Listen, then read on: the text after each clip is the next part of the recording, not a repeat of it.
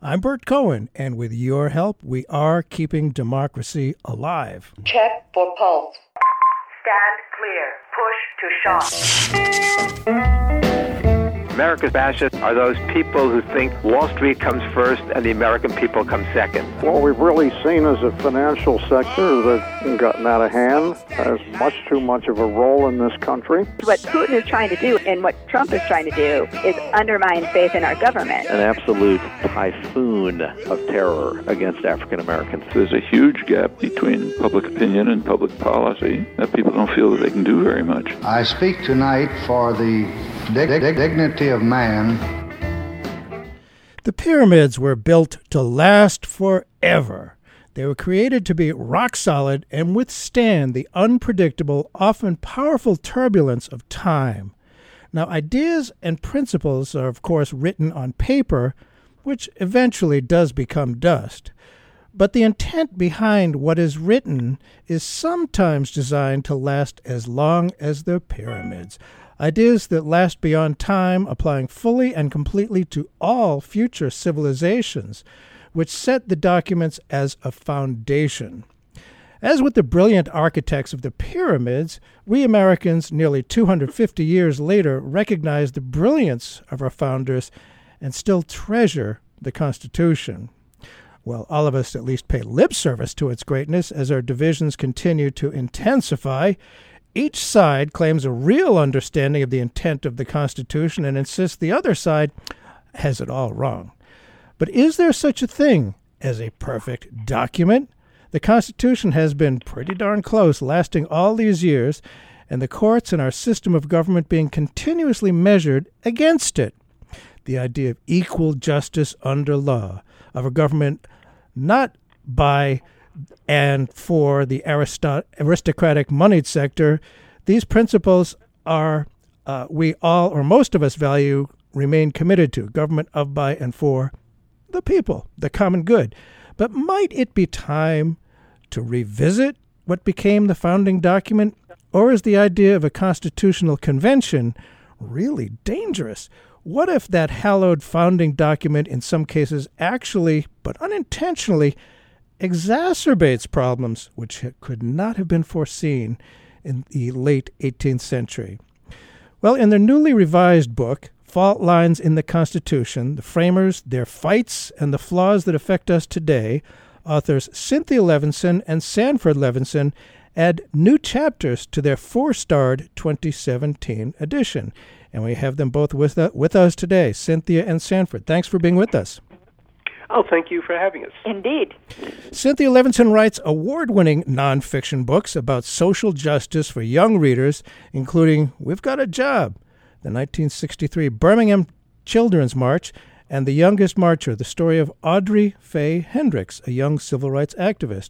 And Sanford Levinson is an American constitutional and legal scholar, has been a law professor at the University of Texas for almost 40 years, and is the author of several books for adults on the Constitution, including Framed, America's 51 Constitutions and the Crisis of Governance, an argument open to all, reading the Federalists in the 21st century. Well, again, thanks for being with us, and tell us about the title, the target audience, and why you revised it. 3 big questions.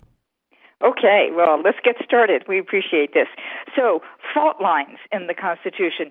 As your listeners can probably understand, guess, fault lines is a geological term about geological fissures in the earth and the tsunamis that can result from those when they go awry. And we believe there are fault lines in the Constitution that can cause terrible problems down the line meaning now. So what the framers did back in 1787, though as Sandy says, we do not engage in founder bashing. That's good.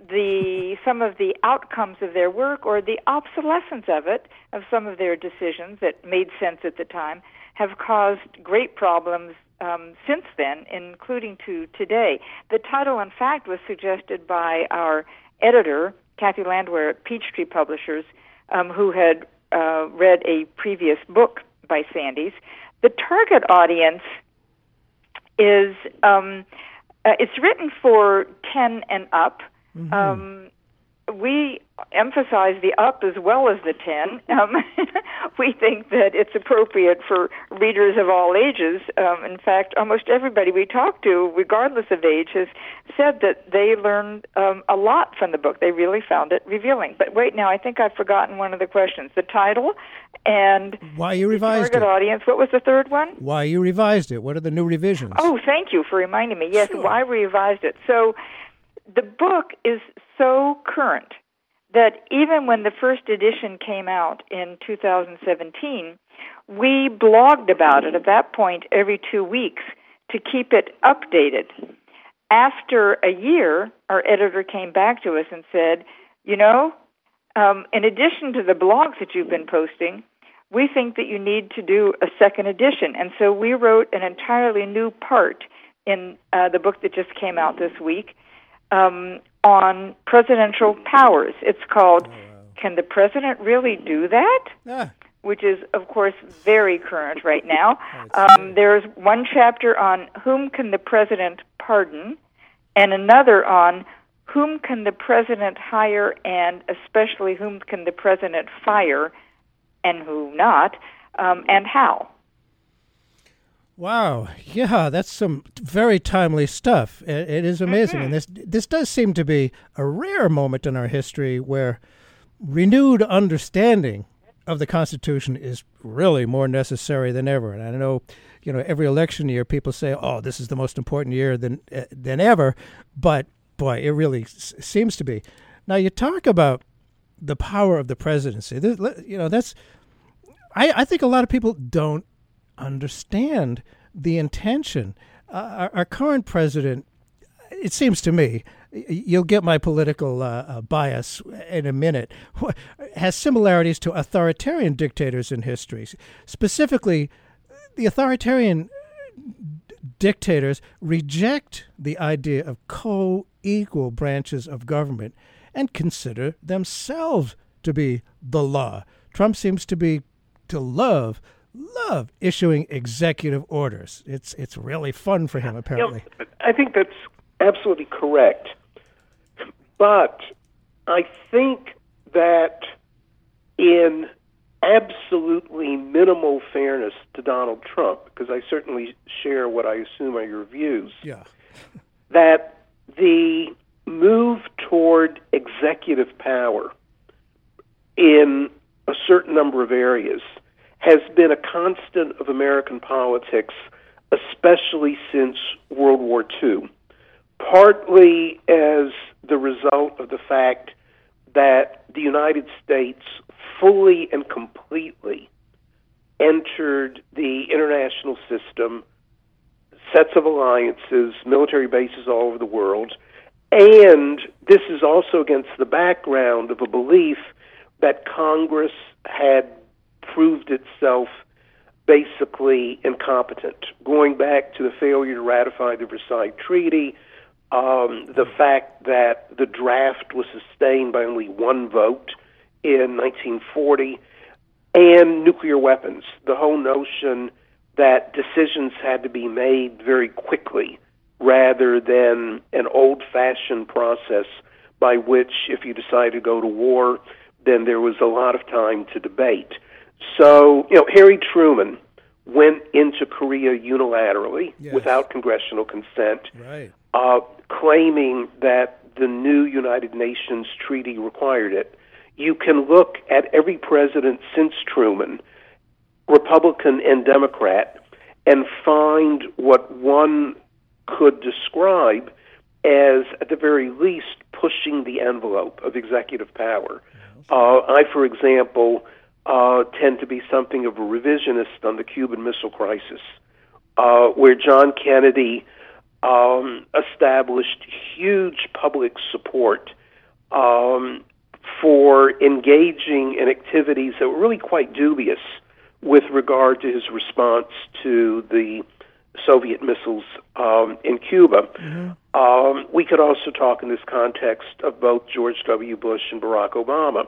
What Trump has done uniquely, I think, is not only the extent of his pushing the envelope, but quite frankly, the fact that very few people can truly believe that he is not a demagogue and or has surrounded himself with advisors who are trustworthy. And so he is a frightening figure.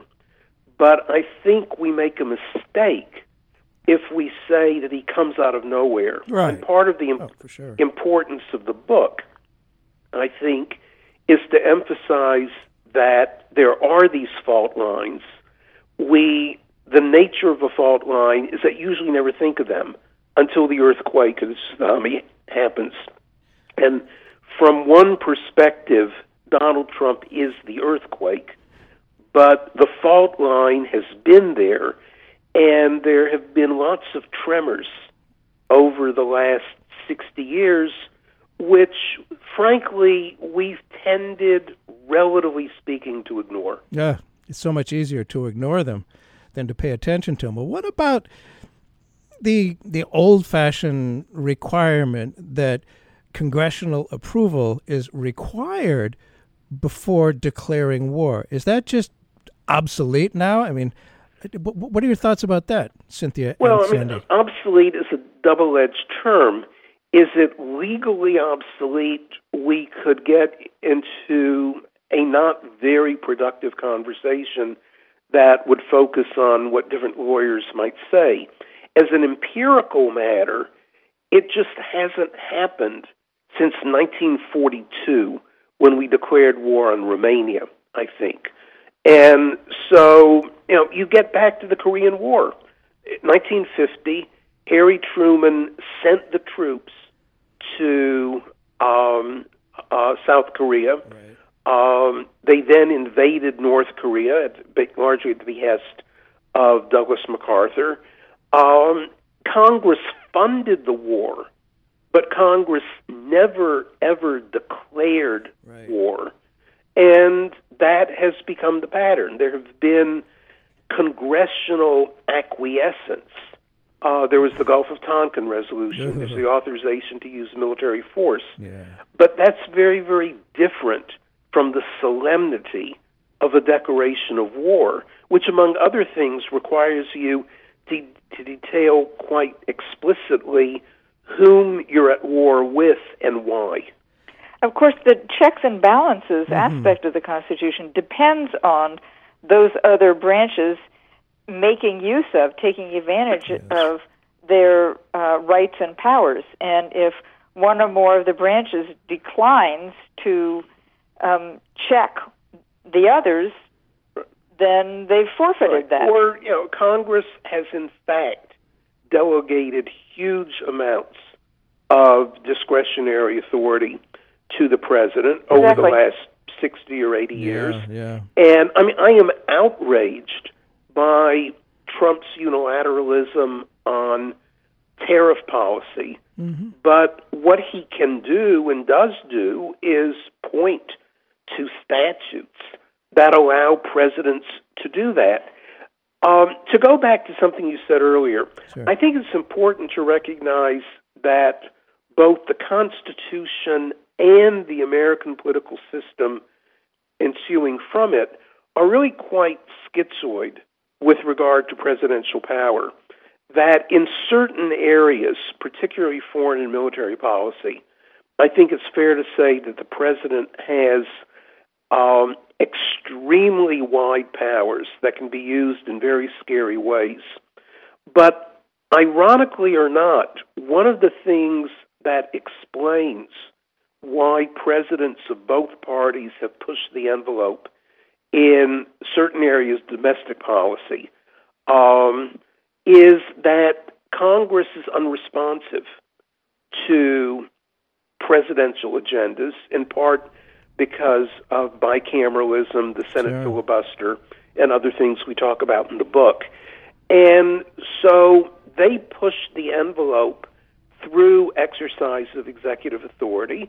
And quite frankly, one example is Barack Obama's executive order instituting DACA and we have a chapter in our book that really revolves around DACA. But the reason he did it, and we spell this out very, very clearly, is that a bipartisan bill passed the Senate in 2010 that would have alleviated the problems of the Dreamers and other aspects of immigration. It would have passed the House of Representatives, except that the Republican Speaker, John Boehner, simply, utterly refused to bring it to a vote. And so bicameralism and divided government blocked us from pretty much resolving this issue now 9 years ago.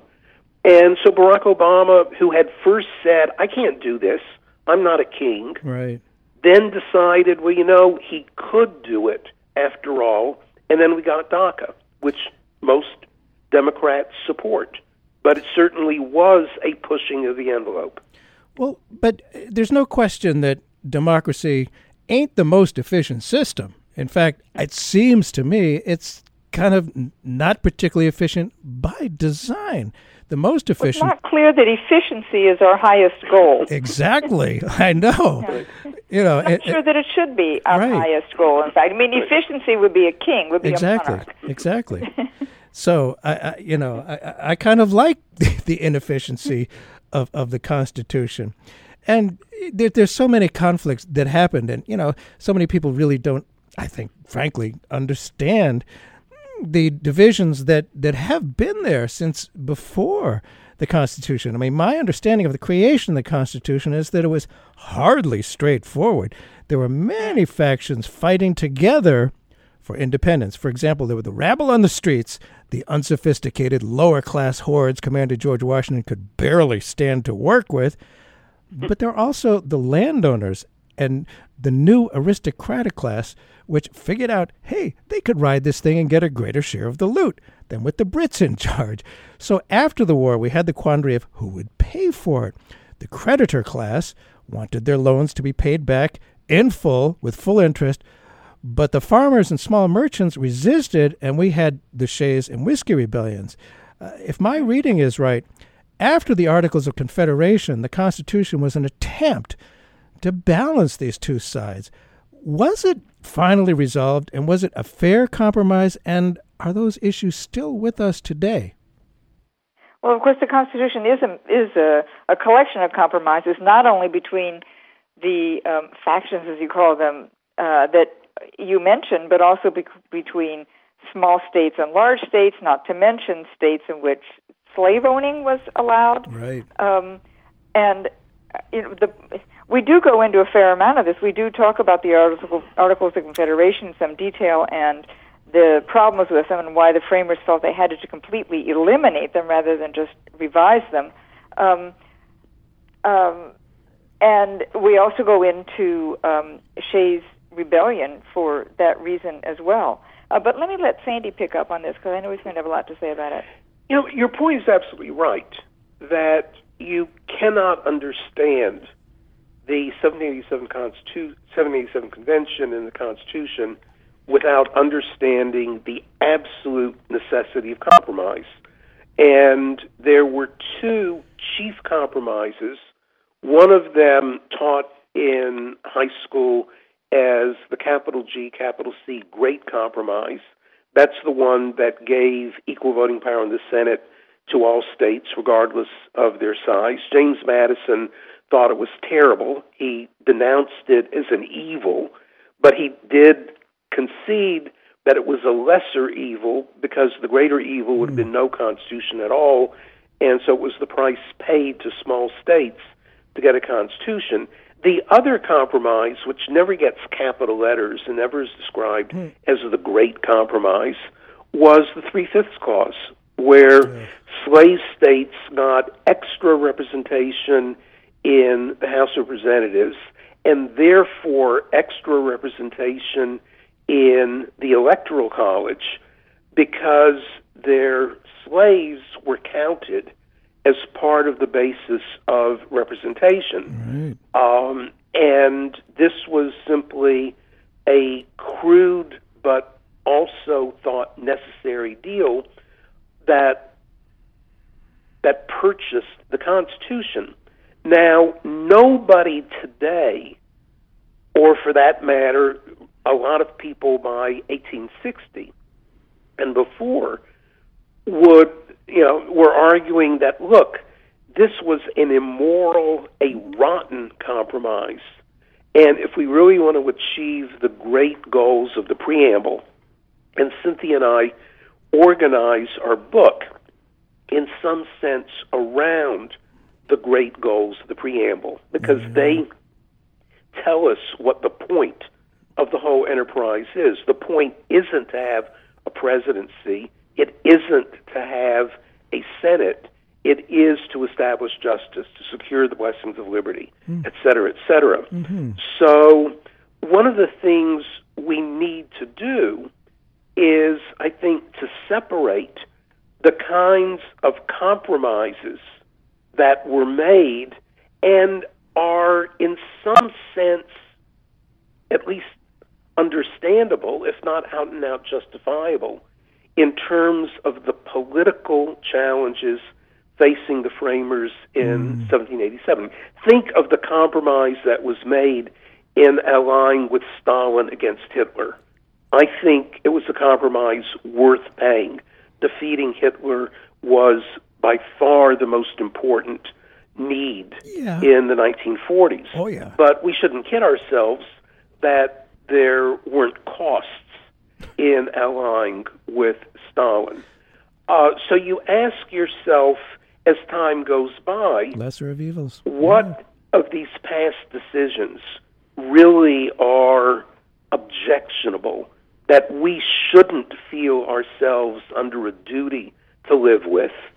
And what of the compromises really made very good sense at the time and made good sense today, given the complexity of the country?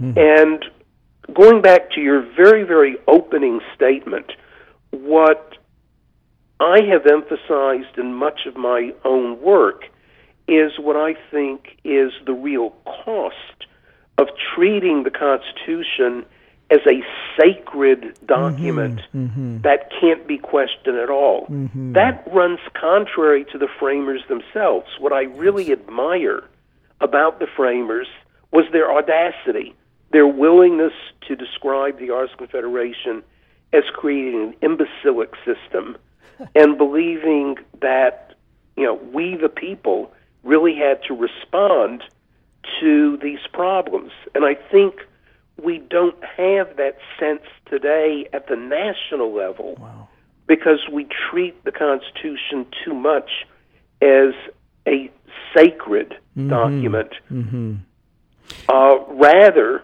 than a document that has its strengths and weaknesses. And we ought to address what the weaknesses are. Well, certainly Judge Scalia, not one of my favorites, considered himself to be an originalist. Now, that's his interpretation. To me, I would think being an originalist means understanding the intent of the Constitution, but...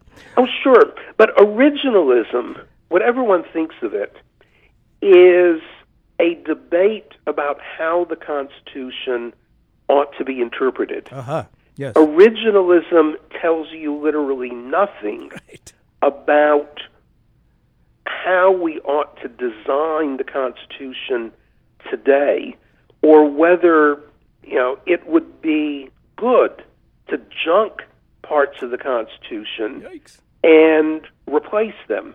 Now, there are some people, and interestingly enough, Scalia really wasn't one of them. Scalia was a fanatic about theories of constitutional interpretation, but he did not go out of his way to say, the framers got everything just right. In fact, he himself was quite critical of the 17th Amendment, which allows the electorate to choose senators instead of, as in the original Constitution, state legislatures to do it. But, that's a decision made in the 17th Amendment. He didn't think judges could ignore it, but he indicated in the speech or two that he kind of regretted it. And the real point of our book is not to talk about constitutional interpretation. I've written about some of that in some other work, but the focus of this book is, frankly, on the parts of the Constitution that are never litigated, because there's not much fuss about what they mean. The real question is whether they're wise or unwise, whether they serve us well or not. If you just tuned in, Bert Cohen here. The show is called Keeping Democracy Alive. We're talking about the roots of our democracy with authors Cynthia and Sanford Levinson. Their newly revised book, Fault Lines in the Constitution. The framers, their fights, and the flaws that affect us today. And let's get into some of those. You know, there are many crises that we faced since 1787 that have resulted from or been fueled by limitations, ambiguities, and flatly bad ideas in the Constitution. What are some of those bad ideas that are still with us that are a problem for us now? Well, as you can tell by listening to Sandy, he really is the scholar here, which is wonderful. It's been great to work on this with him. And I've learned a lot writing the book. I came to the conclusion, with some reluctance only because I realized that there are many severe fault lines. It's hard to dismiss the problem of, say, the Electoral College or what he calls gerrymandering, and I call it gerrymandering. But I came to the conclusion that, for me, the greatest fault line actually is the Senate. As he just said a minute ago, there's no room to interpret the existence of the Senate in the Constitution, the establishment of the Senate, or the fact that there should be 2 senators from every state. So that's not a matter of interpretation. That's a matter of the structure of our government, which we take for granted. We assume there's going to be an upper house and a lower house, and this is the way it's going to be.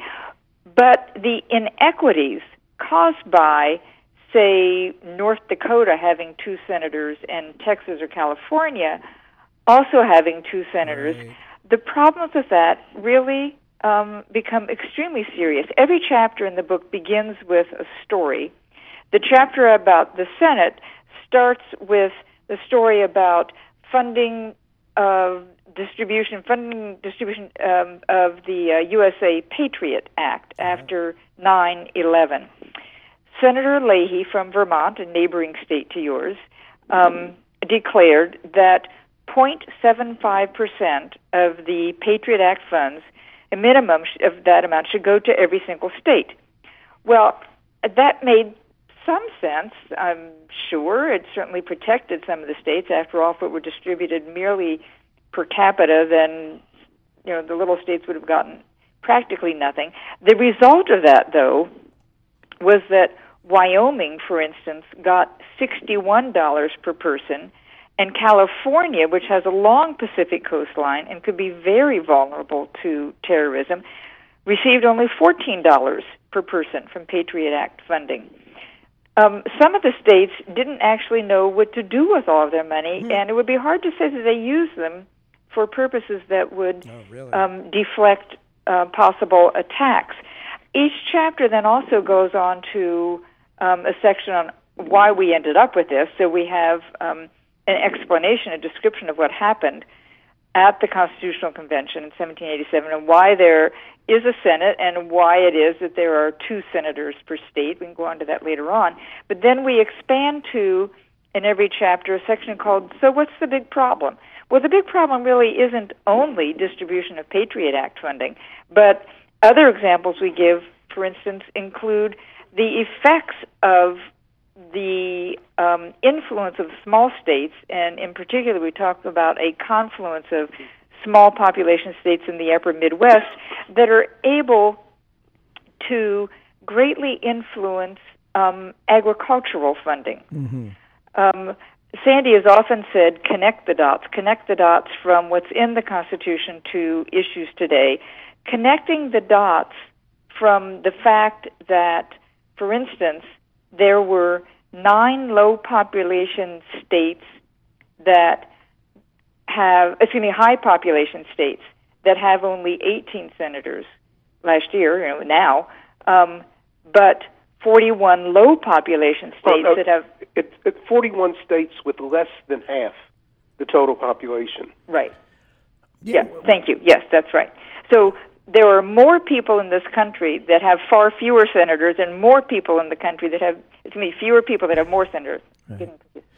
And people certainly feel frustrated. As a result of the funding population, the funding in the Midwest, corn syrup, a huge amount of corn is grown. It's protected by agricultural subsidies. Corn syrup ends up in everything, including in kids' lunch. So I mentioned earlier that this book is intended for 10 and up. Kids should be aware that one reason that they're getting desserts or bread or fried chicken nuggets with corn syrup in it relates back to the fact that we have 2 senators per state. Yeah. The fact is, given our own politics, we much prefer Vermont's 2 senators to Texas's 2 senators. That being said, I don't believe in the 21st century where we claim to believe in something called one person, one vote. Right. No person's vote is stronger than any other person's, et cetera, et cetera. But I don't think there is a defense for Vermont with, I think, a current population of about 650,000 people. Yes. And Texas with a current population of about 27 million people having the same power in the Senate. It's a big problem. It's true with Wyoming and California. And as Cynthia points out, it's not only that you already have a situation where a majority of the population collectively has a grotesquely small percentage of the votes in the Senate, but demographers predict that I think it's by 2040, which, relatively speaking, is just around the corner. For sure. 70% of the American population, for better or for worse, will be found in 15 of the states, with a total of 30 senators, and 30%, less than a third of the population, will be in the remaining 35 states, and they'll get 70 of the senators. And this has real consequences. It really does. For the politics of climate change, as Cynthia points out, agricultural policy, the movement from, say, coal or fossil fuel to sustainable energy. As well as gun control, gun regulation issues. Right. Each state is different. There is a good reason, and I don't necessarily mean to denounce the senators from states like they represent their people, Vermont or Maine or Idaho, sure, for being attentive to the fact that a lot of their constituents hunt. They're not terrorists. Exactly, right. But they like their guns. But the fact is that the small states, the small rural states, and this is independent of whether senators are Democratic or Republican, they're voting their constituents. Of course. That, there are lots of articles today about the response to El Paso and Dayton, and many of them are focusing not only on Mitch McConnell, but the structure of power in the Senate to make it extraordinarily unlikely that anything truly significant is going to be done about the problems revealed this past weekend. Yeah, it's really it's so fascinating to see how history comes forward. And, we have this tremendous political and cultural divide in America. And, Bernie Sanders got a lot of flack from liberals for not being a purist on gun control. And you bring up, Vermont is different. There's a lot of hunting there. And I have to ask, looking back in history, he's very popular now. Alexander Hamilton was for a strong federal government, whereas more democratic, decentralized power was sometimes advocated by Thomas Jefferson. And the war against Southern secession, that was a big deal that I think we're still not really understanding. That, most of us seem to think it's about the fierce conflict of the two cultures demanding domination of the other. But I wonder, had the South been let go, I mean, they felt that they were not fairly represented, that the northern senators and members of Congress were dominating it. I wonder if we had let them go, how that might have affected things. I mean, it's always fun to talk about. Sandy is from the South, so he has Well, I mean, lots of that. This is something I've thought about a lot.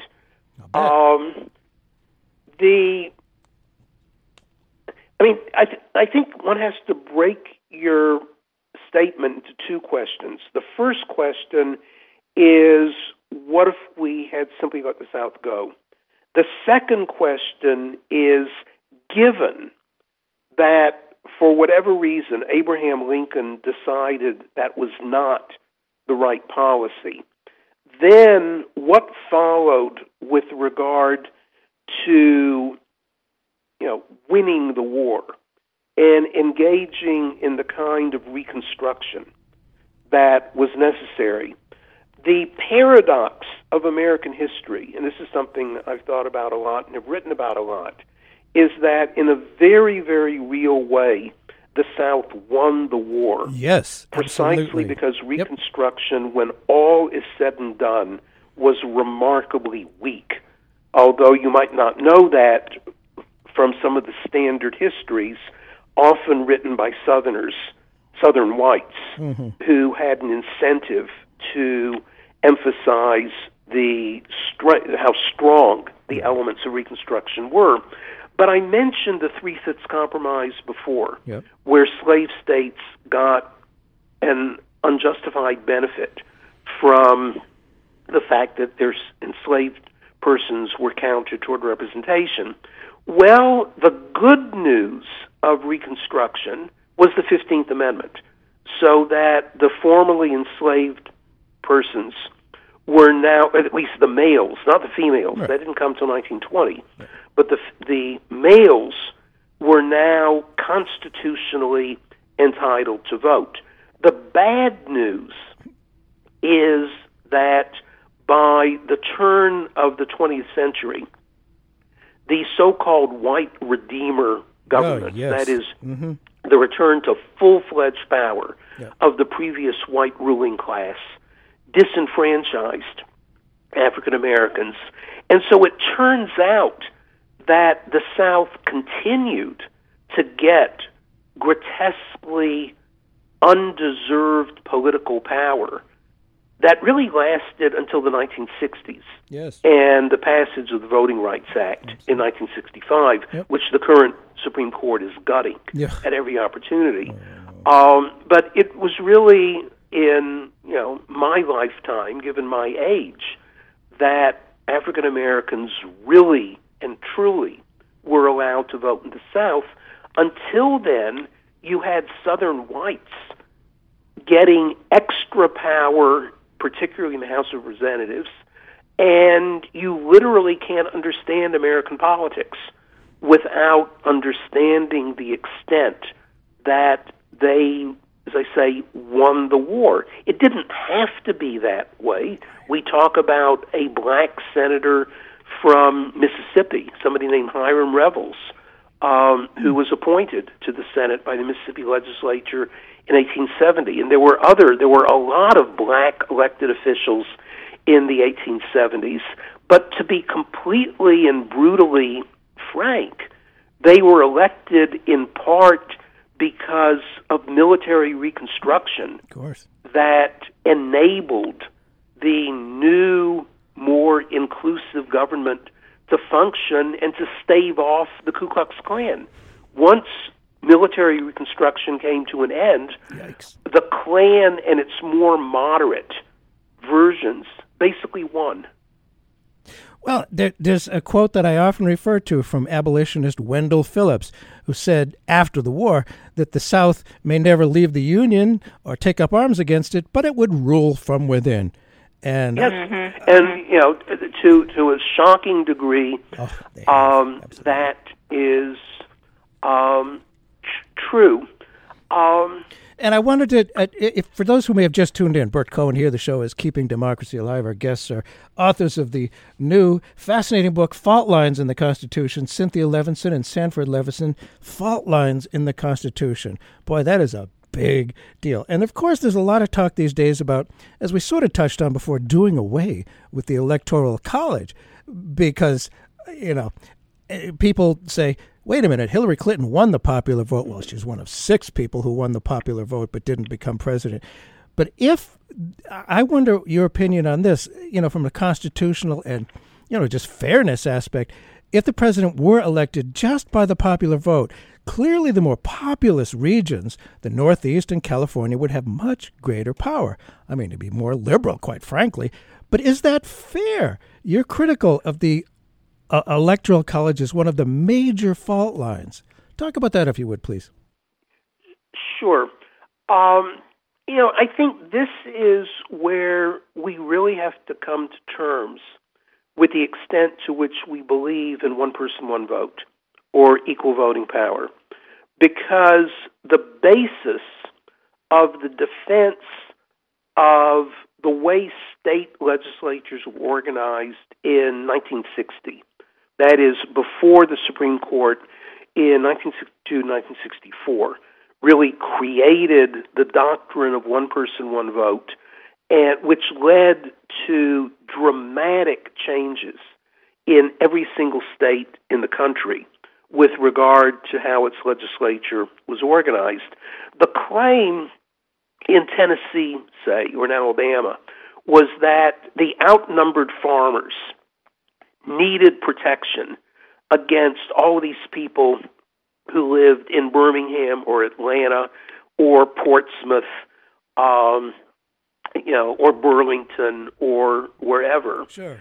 And that the way to protect them, I grew up in North Carolina, the way to protect residents of small counties was to give them equal voice in the Senate. So in North Carolina, when I was growing up, Henderson County, which is where I grew up, had about 30,000 people in it. This is 1950s. And the largest county was Mecklenburg County, that is Charlotte, North Carolina.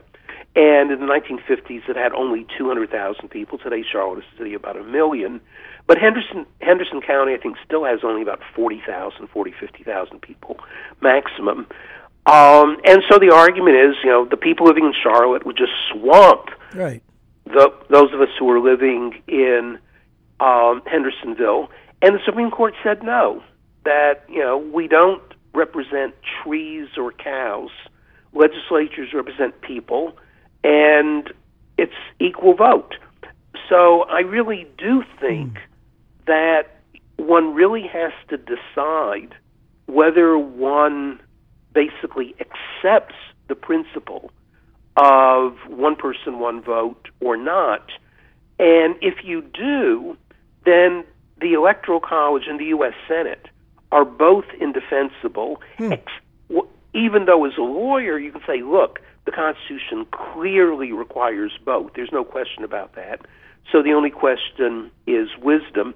Let me say one other thing that I think is relevant to this debate. Look, let's talk for 30 seconds about affirmative action. Wherever you stand on the issue of affirmative action, I think that most people would oppose or indeed be outraged if one were to suggest giving an extra vote to your favorite minority, whatever it might happen to be. But with regard to the Electoral College or the Senate, it really does turn out that if you live in a small state, you get extra votes relative to those of us who live in Texas.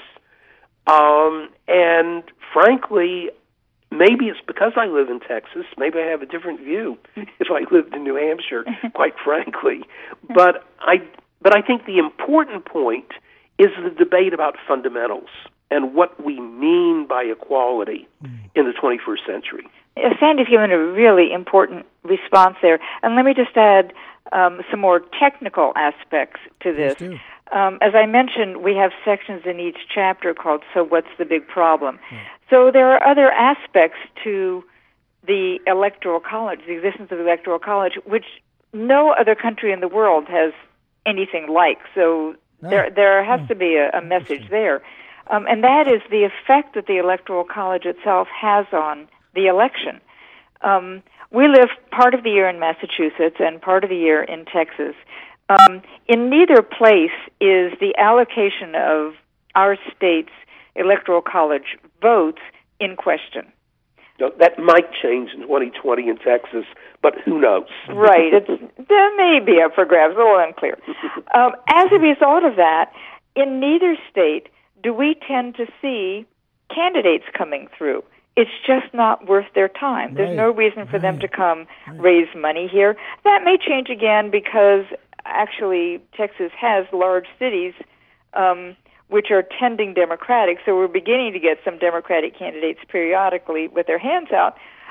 But basically, the Electoral College, not only, as Sandy said, as a matter of equity, undermines the notion of one person, one vote and affirmative action, but in addition to that, has a deleterious effect on the process of the election itself. In Massachusetts, the only reason, frankly, we know there's a presidential election going on is because of New Hampshire. That the television markets, as you very well know, you get Boston flooded television stations. And so we see all of the ads that are really directed at you. Yes. They're not directed at Massachusetts. No. Because nobody believes that the Republican candidate has a chance in 2020. And that leads to certain forms of pandering that candidates of both parties engage in, that the so-called battleground states. And one paradox is that the Electoral College maintains its hold over time, sometimes because small states band together to keep their relatively modest advantage. I mean, the fact is New Hampshire gets a little bit of advantage from the Electoral College, but it's not all that much. Right. New Hampshire's real advantage comes in the Senate. But it is, ironically enough, the battleground states who make out like bandits. We even have some statistics in the book. In the 2016 presidential election, candidates spent almost all of their time and money in only 14 states. It just wasn't worth it for them to go elsewhere. Half of that was spent in just 4 battleground states: Florida, Pennsylvania, North Carolina, and Ohio. Yep. 36 states with 2/3 of the population of the country were ignored by the candidates. I mean, the paradox is that Al Gore probably would have become president had he spent more time campaigning in New Hampshire or in his home state, than in Florida, given that New Hampshire went for Bush only because of Ralph Nader. Absolutely. And Al Gore simply ignored New Hampshire in the last couple weeks of the campaign with disastrous results. That's for sure. So it's not clear that small population states actually end up getting what they want. Right. I mean, the Electoral College is an extraordinarily strange thing. I would also point out one other feature. The Electoral College is a system. It's not simply how the Electoral College elects presidents, because it is altogether thinkable, even though it's not really happened fully since 1824, but it's altogether thinkable that you could have a third party that got enough electoral votes to prevent the Electoral College from choosing a majority candidate.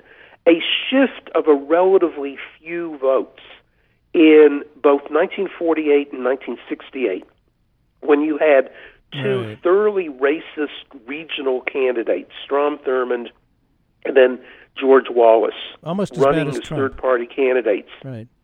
If a few votes in other parts of the country had shifted, you could easily have had a no-majority Electoral College.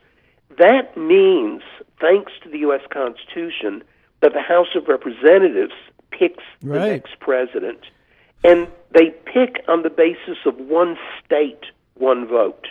So this means that the one representative from Vermont is the equal of the 53 or 54 representatives from California.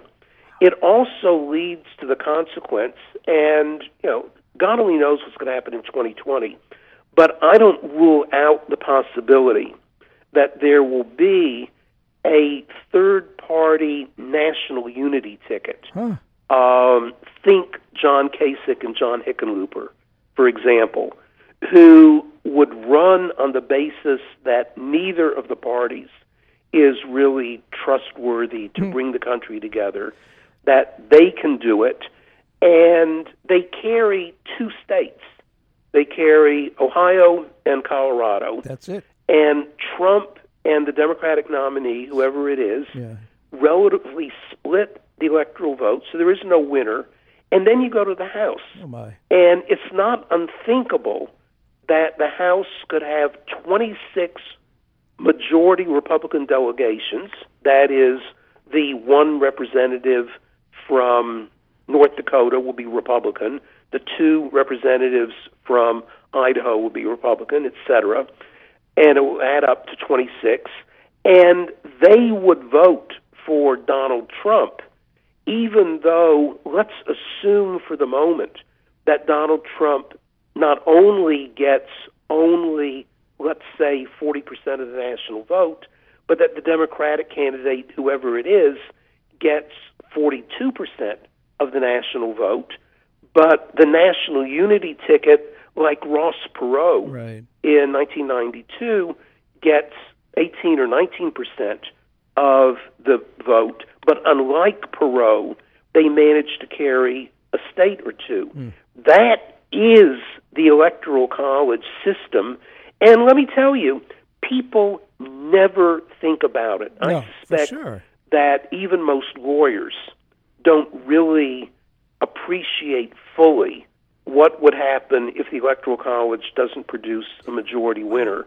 And, whatever one thinks of the Senate, the Electoral College is far more grotesque in terms of how the House would ultimately elect the president. Well, Sandy's given a great overview into some of the problems of the Electoral College that people don't think about. There are some other issues that I'd like to mention. Sure. We've talked sort of glancingly about gerrymandering and presidential pardons and whom the president can hire and fire. We mentioned at the outset, we referred to tsunamis. There are some other extremely serious problems that we could be facing that people don't connect to the Constitution. For instance, emergency powers and continuity in government in case something happens to the president. Climate change and other acts of terrorism, heaven forbid, could end up with the president declaring emergencies, at which point many of our rights would be very much in question. Yes.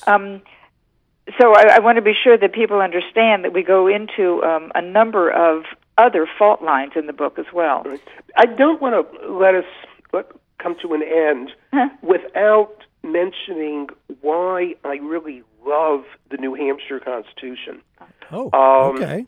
I admire the fact that New Hampshire, what I like about New Hampshire's role in the presidential process is its retailness, that you get to meet all of the candidates. Absolutely. Very democratic. I was giving a talk in New Hampshire on Constitution Day in 2015, and lo and behold, Hillary Clinton was there in Concord that evening, and no doubt somebody else is going to be there the next week or so.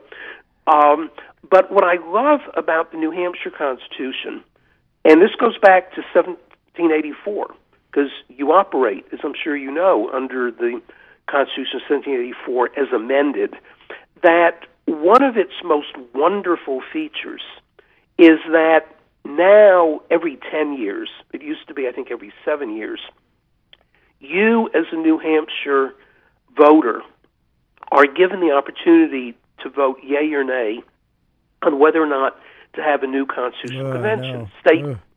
Constitutional Convention, and you've had 17 of them.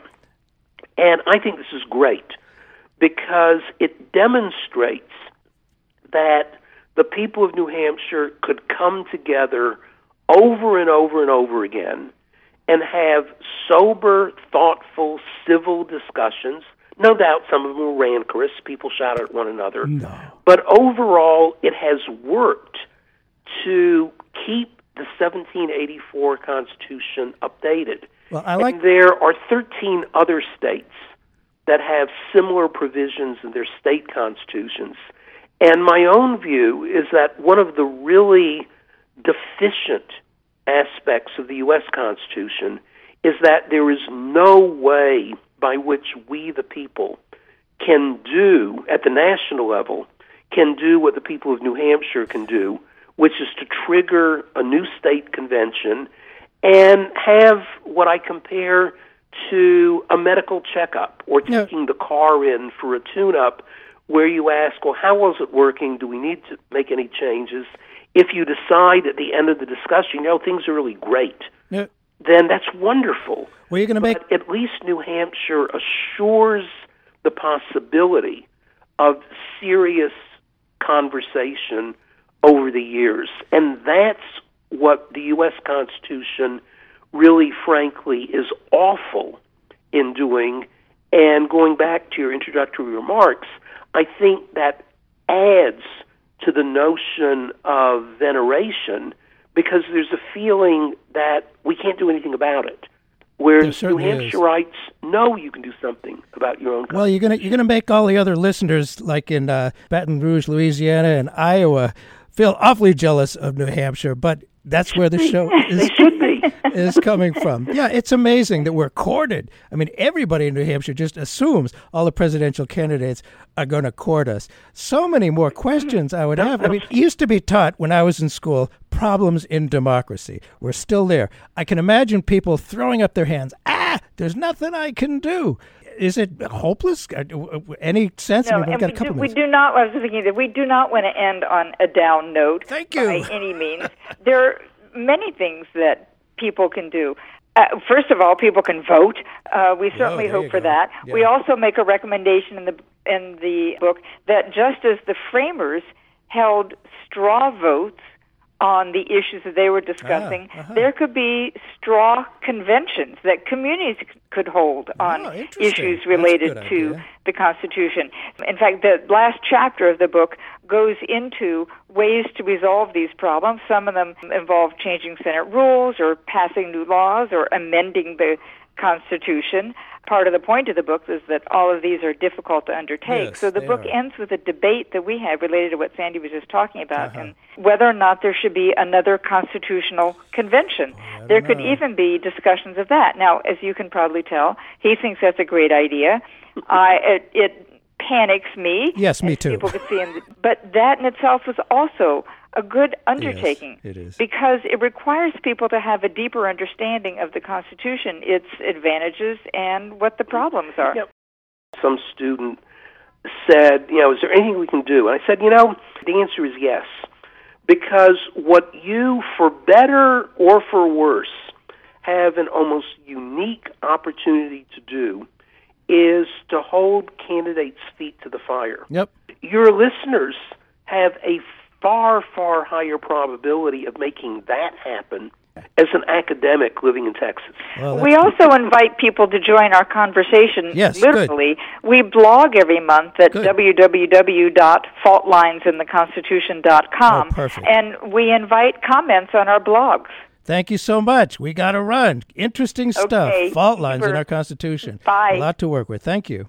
In 1787, I'm told our founding fathers did agree to write a list of principles for keeping people free. The USA was just starting out a whole brand new country, and so our people spelled it out, the things that we should be. And they put those principles down on paper and called it the Constitution. And it's been helping us run our country ever since then.